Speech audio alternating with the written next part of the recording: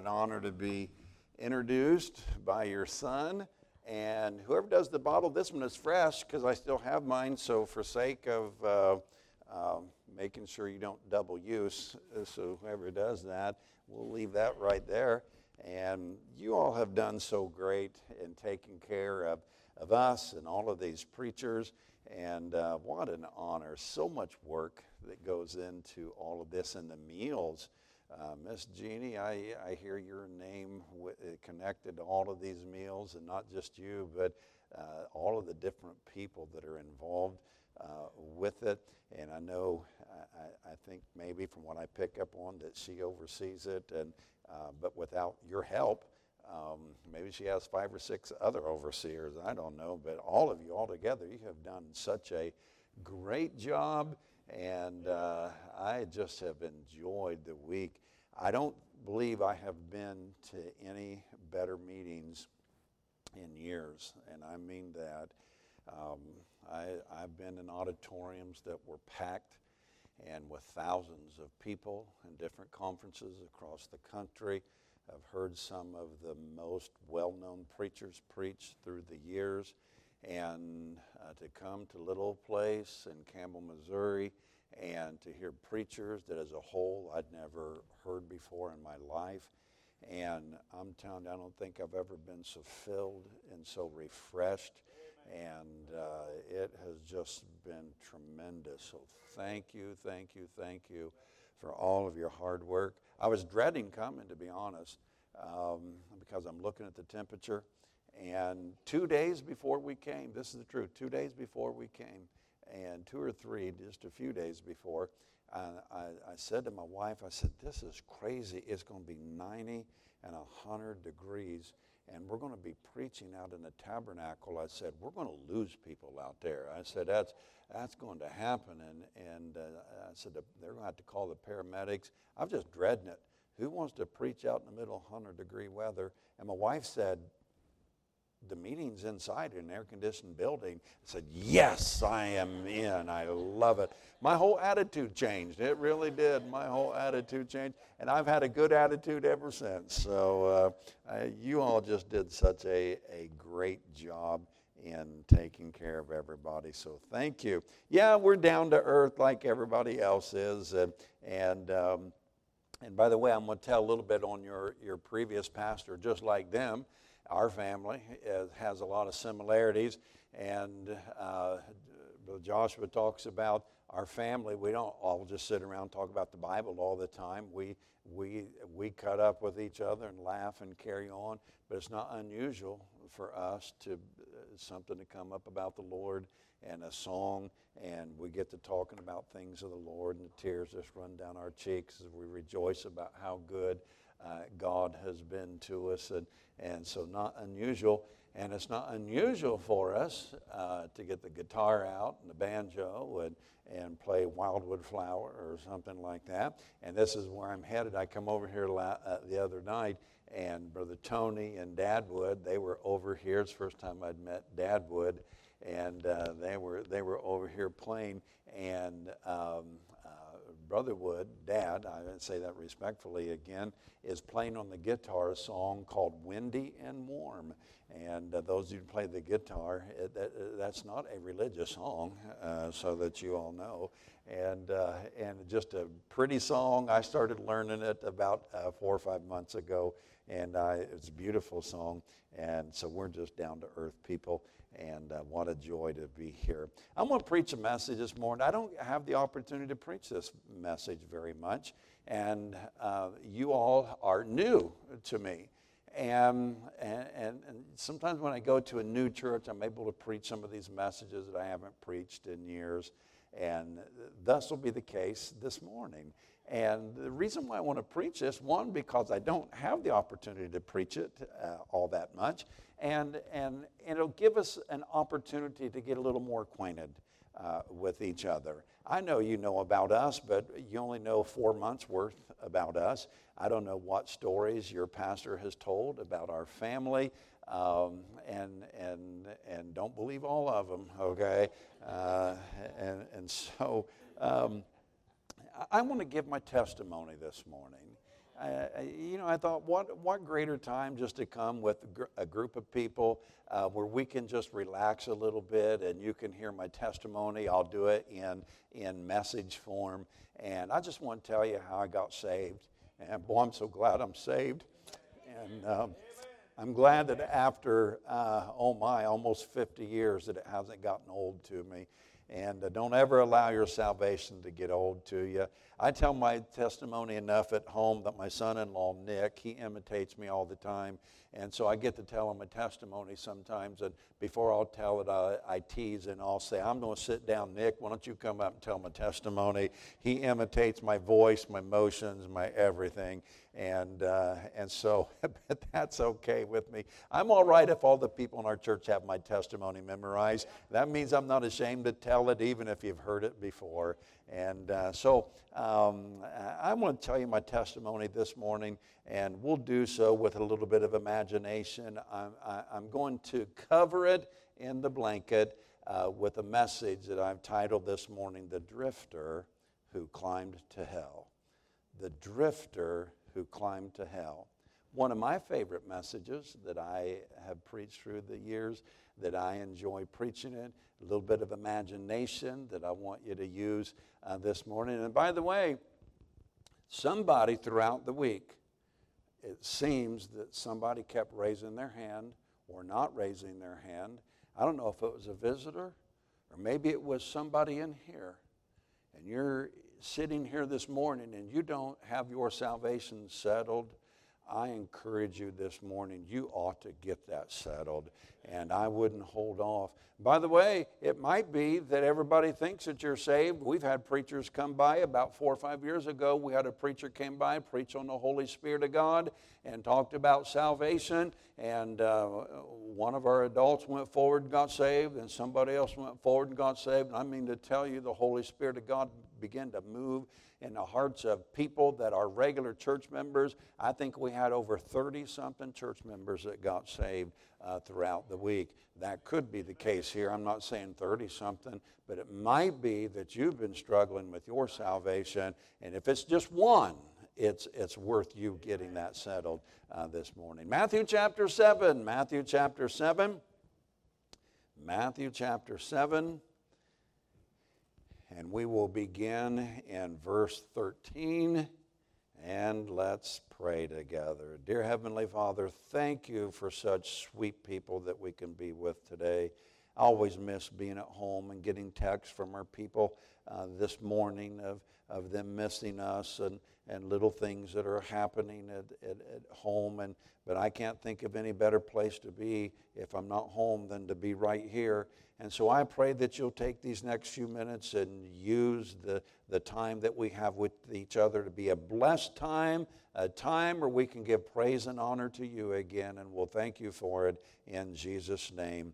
Amen. Matthew chapter 7 and verse 13. Enter ye in at the strait gate, for wide is the gate, and broad is the way that leadeth to destruction, and many there be which go in thereat.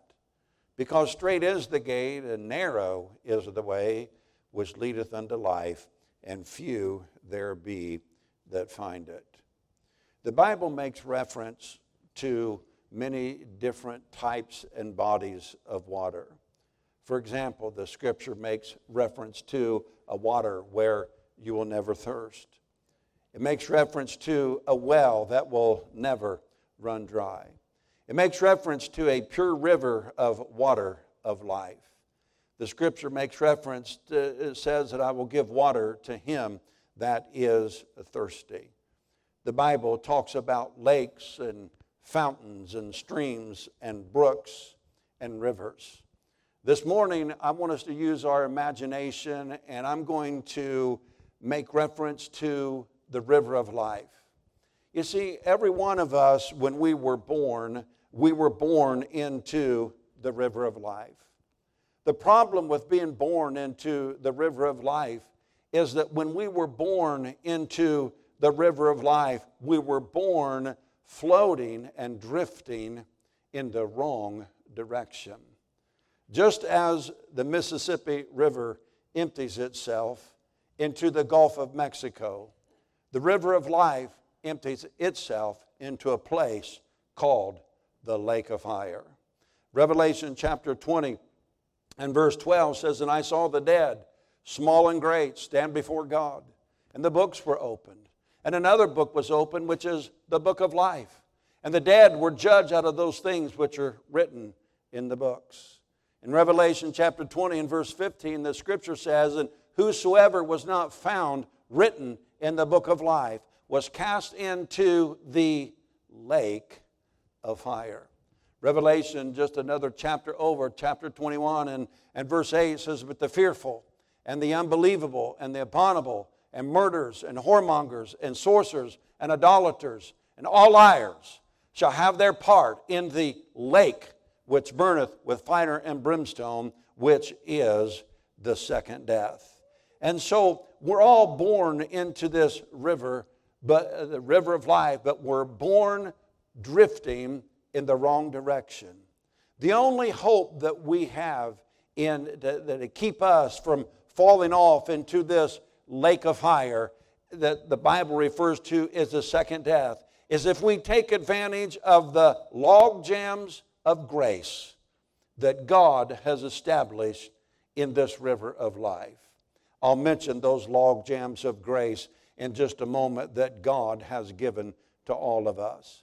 I'm an outdoorsman, not as much as I was when your pastor was in our area, but we've hunted together and fished together, and we spent a lot of time in tree stands together. And then he got old enough to where he would be in one stand and I would be in another stand. I was with him when he killed his first deer and many deer after that, and a lot of laughter and fun on a riverbank, catching fish with each other and telling the outdoor stories and participating in the outdoor life. And so we've enjoyed the outdoors with each other. I love wildlife stories.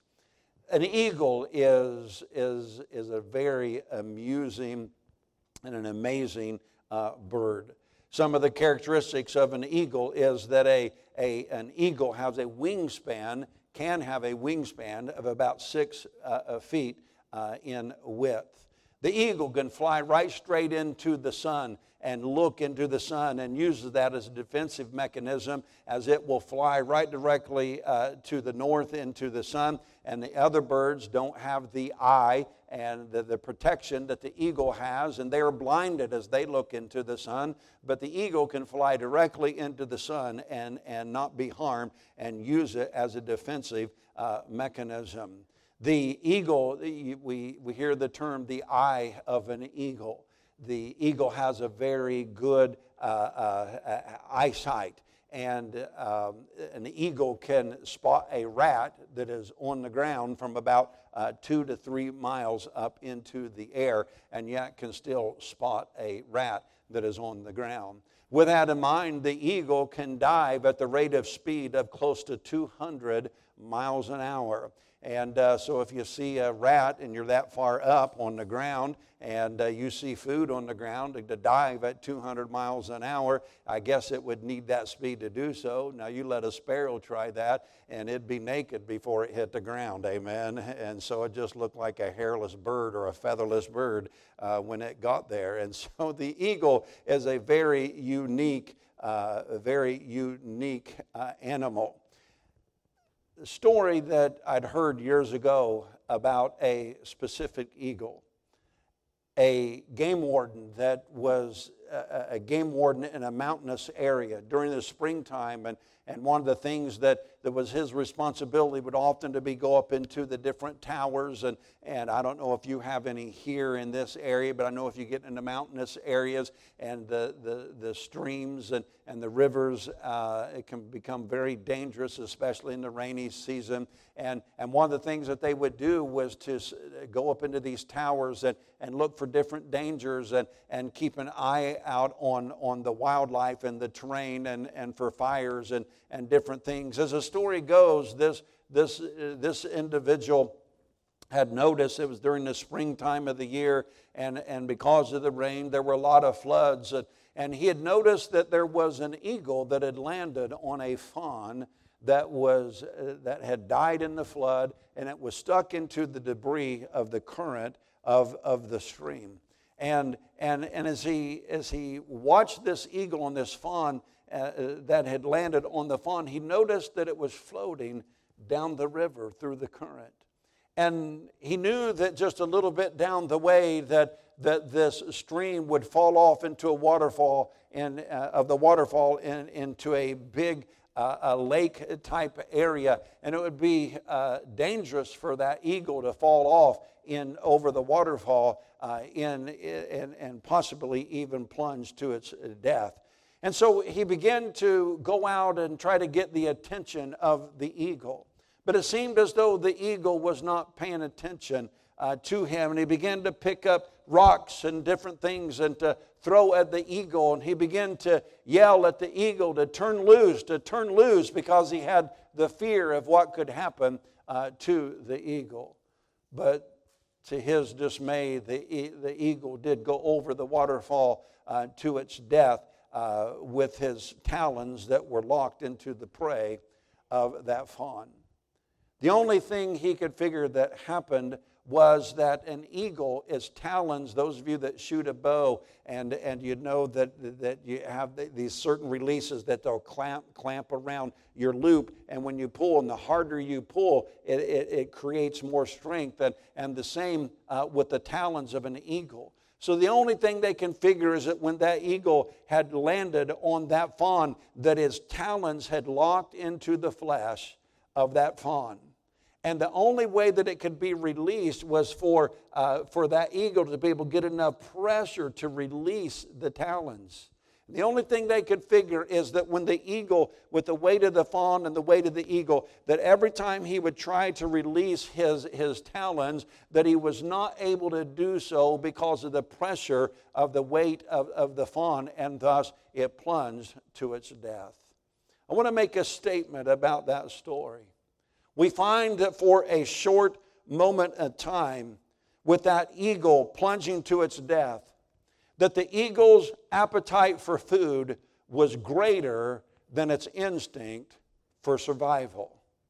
That his appetite for food was greater than his instinct for survival. The truth is, the eagle was only doing what came natural for him to do. And you see, my friend, if you plunge into the lake of fire, the truth is, we all have conflicting instincts. The world and the flesh and the devil, and the flesh is weak and the spirit is willing, but the flesh is weak. And we have these conflicting instincts. And the truth is, you can plunge to a place called hell by doing nothing more than living what is natural for you to live.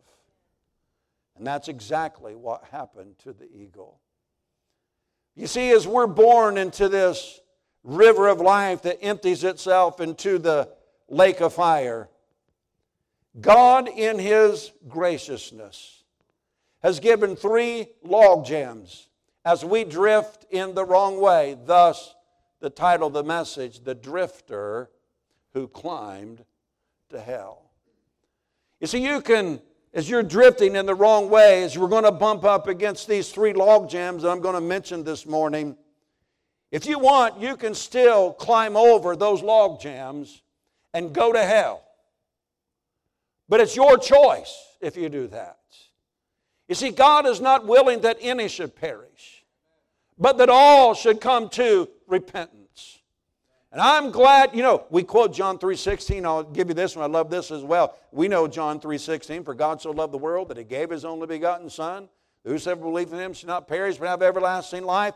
I love to keep going. I enjoy to keep going and remind people that John 3:17 is often overlooked because of the popularity and familiarity of John 3:16. But John 3:17 says, for God sent not His Son into the world to condemn the world, but that the world through Him might be saved. So you see, in God's graciousness, He put 3 log jams in our life, in this river that we're drifting in the wrong way, to keep us from going to hell. The first logjam that I want to talk about that I bumped up against almost 50 years ago, the first logjam of grace that God puts in our way in this river of life is called the compassion of other people. You see, over 50 years ago, on December the 6th, 1972, I accepted Christ as my personal Savior.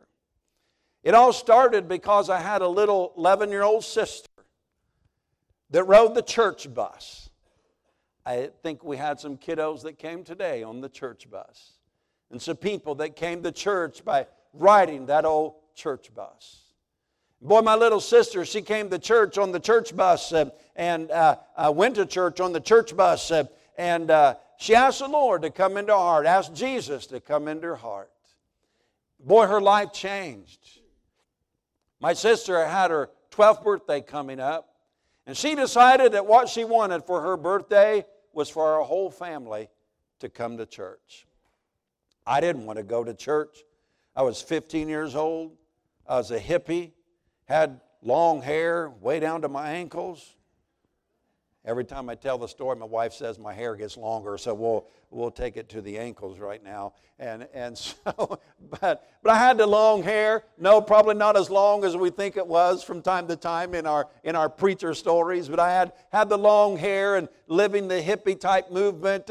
And Brother Wood the other night in his testimony, he started talking about the bell-bottom pants. And boy, I had all of that, the bell-bottom pants and the platform shoes and all of the wild, colorful type of shirts and the great old big wide belts and the long hair. You know, that was just the style back then. All the tie-dye stuff, you know, the wilder and brighter that just seemed like the more we liked it. And that was the era that I came through. That was my generation. And Brother Wood started telling his testimony. My wife looked over at me and grinned, and so many similarities between the two of us and our testimonies. Boy, I had the world by the tail. And my sister wanted us to go to church for her birthday. My dad kept saying to her, Brenda, tell us something that we can buy you for your birthday. We don't want to all go to church. Tell us a gift that we can get you. And my little sister at the time said, no, all I want is for my family to go to church with us. That's all she wanted. My daddy finally gave in and said, okay, if that's what you want, then we'll go to church. And so, oh man, I threw a fit. I didn't want to go to church. I wasn't a church kid. We respected God, but I wasn't a church kid. But my daddy said, well, you know, I'm not going to church. I'm not going to church. Well, my daddy's a little bit on the know a lot on the old-fashioned side. And back then, we didn't know about CPS and all of that kind of stuff. And my daddy just said, you're going to go to church. You're going to find a new place to live. And, you know, I say sometimes when I make reference to my dad, I come from the generation when my daddy said frog, we all jumped, and we asked how high after we already jumped. That's the kind of daddy that I had. I had the kind of daddy that when he unloosened that belt and you could hear it slapping out of the loops, and he grabbed those two loose ends in one hand and put a thumb in the loop of the other, and he came snapping that belt just to give us a little bit of warning at what was to come. That's the kind of home I was raised in. And so my daddy said, you go to church, you find a new place to live. Isn't it something? I felt real led to go to church after that comment. I ended up going to church. And I didn't know until later on that conviction began to set in our family. I didn't know that day that we all went to church and I rode the bus with my sister.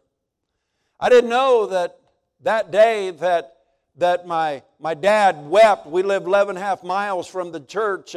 I didn't know that day my dad had to stop the car on the way home because he was under conviction and he knew that he needed to get saved, but he didn't get saved. But my dad, who was not an emotional individual, had to stop the car partway home because God had gotten a hold of his heart. And my daddy stopped the car and wept on the side of the road because he knew that he needed to get saved, but he didn't get it taken care of, but the conviction of God was all over him, and he had to stop the car just to weep until he could get to where he could see the road again. We didn't know until later that my mom had the fear of going to sleep at night in the fear that she would die in the middle of the night and go to hell. And so she was afraid to go to sleep in the middle of the night. We went to church again and with my sister and I ended up and I went to church again with my sister because God was working on my heart. And I got saved. I remember the preacher preaching that night, and it was on a Wednesday night. And so I remember the preacher saying, I raised my hand during the invitation, and I remember going down front, and he says, if you raise your hand and said you want to get saved, why don't you come forward and ask the Lord to come into your heart and get that settled? So I left out of my pew, and actually I didn't even go immediately, and I had a man that come up to me and touched me on the elbow. And he said, young man, I'll go with you if you'd like. And Brother Steve Smith, who's home with the Lord now, I walked down to the altar with Brother Smith by my side. And Brother Camp looked at me and he said, young man, why have you come? I didn't know all those religious terms. I thought he wanted me to tell him something deep about religion that I didn't know. And he said, why have you come? And I said, I don't know. And he said, well, young man, you had to come for a reason, so why did you come? I said, I don't know. I thought he wanted the term. And he said, well, there had to be a reason. Why are you here? Why are you here? And I said, all I know is you said that if I wanted to go to heaven when I die, then to come down here and let you know about it. So that's why I'm here. I want to go to heaven when I die. And so they took me to a little side room, and boy, there's so much of the story I'd love to tell you, but took me to a little side room. I got on my knees, asked Jesus Christ to come into my heart. I'm telling you, I haven't been the same since. Amen. I mean, the Holy Spirit of God came in and took up residence inside of me and took that dead spirit and quickened that spirit and made my spirit alive again. I'm telling you, the things I used to do, I didn't want to do those things anymore. There's been a great change since I was born again. Had the long hair, and my preacher then, they told me, said, you ought to get baptized. I said, okay. So come back the next week to get baptized. I'm standing down front. My mom and dad are in the church services with us. We're all there as a family, and I'm standing down front, and the preacher again says to me, young man, why have you come? And I said, well, I came to get baptized. And he said, okay. Again, this is the hippie era movement. My preacher said to me, well, young man, your hair is so long, I'd like for you, he said, if we could show you in the Bible that it's a shame for a man to have long hair, would you get your hair cut and come back next week and let me baptize you next week? Now, personally, I don't do that. It's not the position we take. But that's the position my pastor took back then. I'm not saying it's right or wrong necessarily. God used it in our family. And so I said, sure. They showed me in 1 Corinthians 11. I said, I'll go home and get a haircut. Embarrassed my dad. You know, he couldn't believe he came to see his boy get baptized. The preacher wouldn't baptize him because I'm a long-haired hippie. My dad never liked my hair. My mom and my sisters thought it was all so cute. And I probably was pretty cute, come to think of it. And so, so the next week rolls around. So I go get a haircut. But I didn't get my hair cut the way the preacher thought I ought to get my hair cut. My hair was still below my ears after I got it cut. But I got enough cut that I thought I could comb it behind my ears and fake the preacher out. So Mom and Dad are arguing. They weren't saved. Of course, it didn't matter. When Mom and Daddy got saved, they still kept arguing quite a bit even after they got saved. And so, but the unique relationship, that's a whole other story also. And so, Mom and Daddy fighting. I'm not going to church. That preacher's not going to baptize him. That preacher's a man. You didn't get a manly haircut. I'm not going to church. I'm crying, all upset. Dad's mad, and preacher's not going to baptize me. I really am born again. I'm trying to please the Lord. I don't know anything yet about the gospel, and I know I just got saved. I want to get baptized, and I don't want to look like I mean, I had one eyebrow that went across my head because my hair had always come down and it was cut kind of in a shag, so I could just shake it and it'd all fall in place. And I'd cover up those eyebrows. I didn't know you're supposed to shave in the middle there or pluck those. I didn't know anything about that. One eyebrow just went across the front, and I thought, if I get a haircut, everybody's going to see my one eyebrow. I don't want to do all of that. And so, but I got a little bit cut off to satisfy everybody and think I could still maybe look okay. And so Dad says, I'm not going to church. Mom and Dad arguing, carrying on. And finally, Mom says on Sunday morning, get up, Gary, I'll go to church with you. So we did. We go to church. We're sitting in a service. I'm scared to death. That preacher's not going to baptize me. I'm combing my hair behind my ears. Mom's standing next to me. At the end of the invitation, they're getting ready to close it all down. I looked up at Mom because I wanted to follow the Lord in believer's baptism. I looked at my mom and I said, Mom, would you go with me? Look, y'all, I wasn't a soul winner. I didn't know anything about that. Only thing I was concerned about, I wanted my mom to go with me so that if Brother Camp didn't baptize me, my mom could slap him and straighten him out. It's the only reason why I wanted her there. My mom said, yes, I'll go. I came down front, my mom standing by me, and Brother Camp looks down at me and says, young man, you came to get baptized, didn't you? Yes, sir, I sure did. He said, well, I tell you what. He said, you got so much of your hair cut off. He said, I'm going to baptize you. He said, you didn't get the manly haircut that I wanted to get. And I thought, oh, no, that sounds just like my daddy. And he said, but I tell you what, you got so much cut off, I can tell that you're trying. I'm going to baptize you this morning. So they took me off and got me ready for baptism. Left my mama standing at the altar. Wasn't my intentions for that to happen. But the preacher looked at my mom and said, and ma'am, why have you come? And my mom said, I want to go to heaven when I die. And the day I got baptized, my mama got saved. Yeah. Hallelujah. My mom is in heaven this morning because of that decision years ago. Praise the Lord. What a blessing. So, we all go home. Although Mom just got saved, she wanted to rub it in on Dad a little bit. They baptized Gary and you weren't there.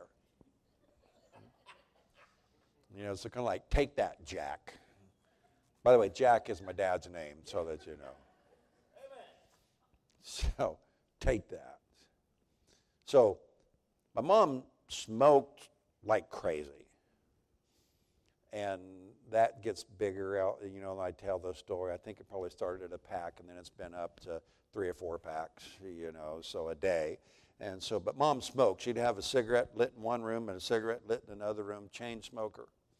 And Mom knew that there's some things, if she got saved, I know y'all probably get out at noon, don't you? Do y'all mind if I just finish this? I'm having fun, and I'd love telling my testimony. I know Baptists get out at noon, but I'd like to finish this if I could.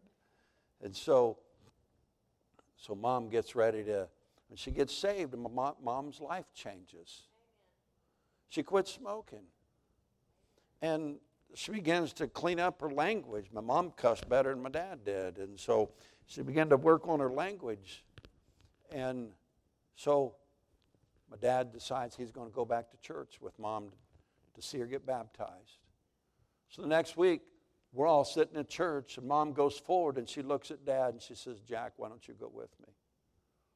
And my dad goes down, and I remember sitting there and watching my mom and daddy walk forward in the church service, and the preacher says to my mom, and ma'am, you came to get baptized, didn't you? Yes, sir, I did.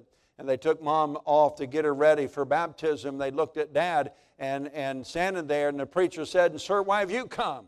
And I heard my daddy say, Pastor, if it'll make my little 12-year-old daughter want us to come to church for her birthday, and by the way, I got my hair cut again that following week. Now it's up over my ears. I look weirder than I'd looked in a long time, in my opinion. And we're sitting there now. I got, with a short haircut. And my daddy says that if it make my daughter want us to come to church for a birthday, and if it'll make my son cut his hair and look like a man, if it'll make my wife quit her smoking, my dad said, I need the same God that my family has. And so my dad got saved that day, and they baptized Mom and Dad the same day. Mom and Daddy, they put them in the baptistry, baptized one, baptized the other. Mom and Daddy were so happy when they came up out of the water, the second one, they hugged each other up there in the middle of the baptistry and kissed each other on the lips in the middle of the baptistry. And I'm thinking, you got to be kidding me. We hadn't been saved very long, but I had enough as a teenager to me to think, my mom and dad are embarrassing us in front of God and everybody right here in this church, making out in the baptistry. I mean, they only been saved for a week. I can't believe this. They did. They kissed right in the baptistry. You know what I'm thankful for? I'm thankful that I can say this morning I have a mom and daddy in heaven. And I'm thankful that I had a little 11-year-old sister that said, all I want is for our whole family to go to church. Oh, I could have died and gone to hell if I wanted to, but I'd had to climb over the compassion of a little sister. I want to ask you this morning, who is it you got to climb over to go to hell? Who is it that loved you enough to invite you to church this morning?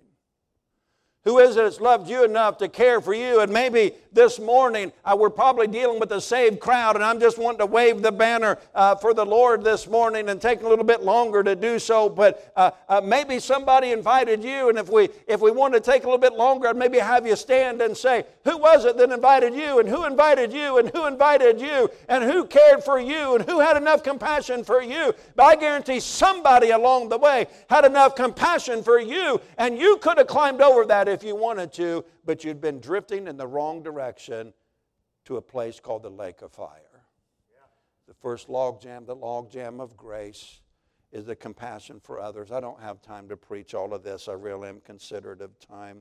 The second is the conviction. You're back into the river of life, drifting in the long direction. There's going to be another logjam that God has placed in your way. It's called the conviction, the greatest preacher in the whole world. And again, I don't have time for it. If we were to say, who's your most favorite preacher this morning, we could begin to name preachers and brother so-and-so and brother so-and-so, and they'd all be great preachers, I'm sure, and some that we would all recognize. But there's a preacher that is a greater preacher than any name that we could mention this morning, and it would be, the reference to it would be the Holy Spirit of God. You see, you can turn off a preacher, you can sleep in the middle of a message, but the Holy Spirit of God will stick with you, and when that conviction happens, you'll try to go home and lay your head on your pillow, and the Holy Spirit of God will tug on your heart and say to you, you know you're lost, you know you're lost, you know you're lost. That's why my mama couldn't go to sleep at night, because the Holy Spirit of God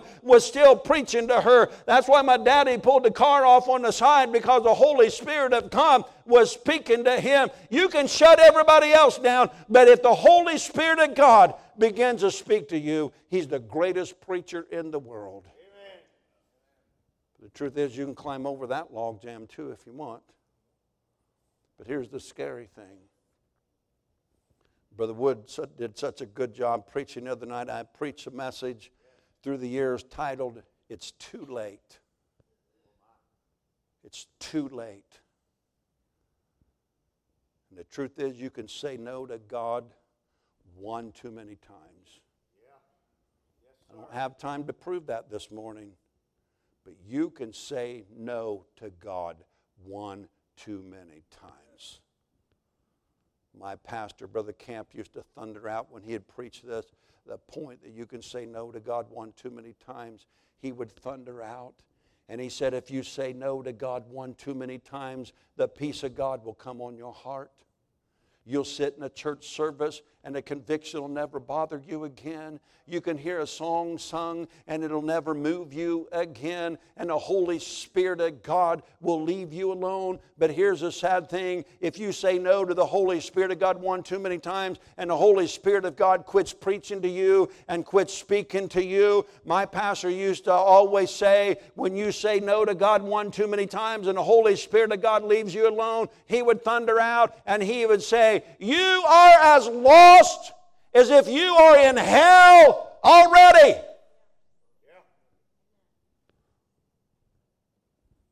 Lost. Look, I wouldn't feel good this morning if you have never been saved and you sit and you feel good about it. That's not a good thing to feel good about. That might mean the Holy Spirit of God had just finally left you alone. That ought to scare us to death. But you can climb over the log jam of the conviction of the Holy Spirit. Now you're floating and drifting. You can almost hear the seagulls of hell now as you get closer to that waterfall that falls off into the lake of fire.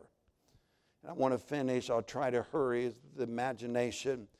And you go up onto a little sandbar and you notice that there are tracks, many tracks on that sandbar.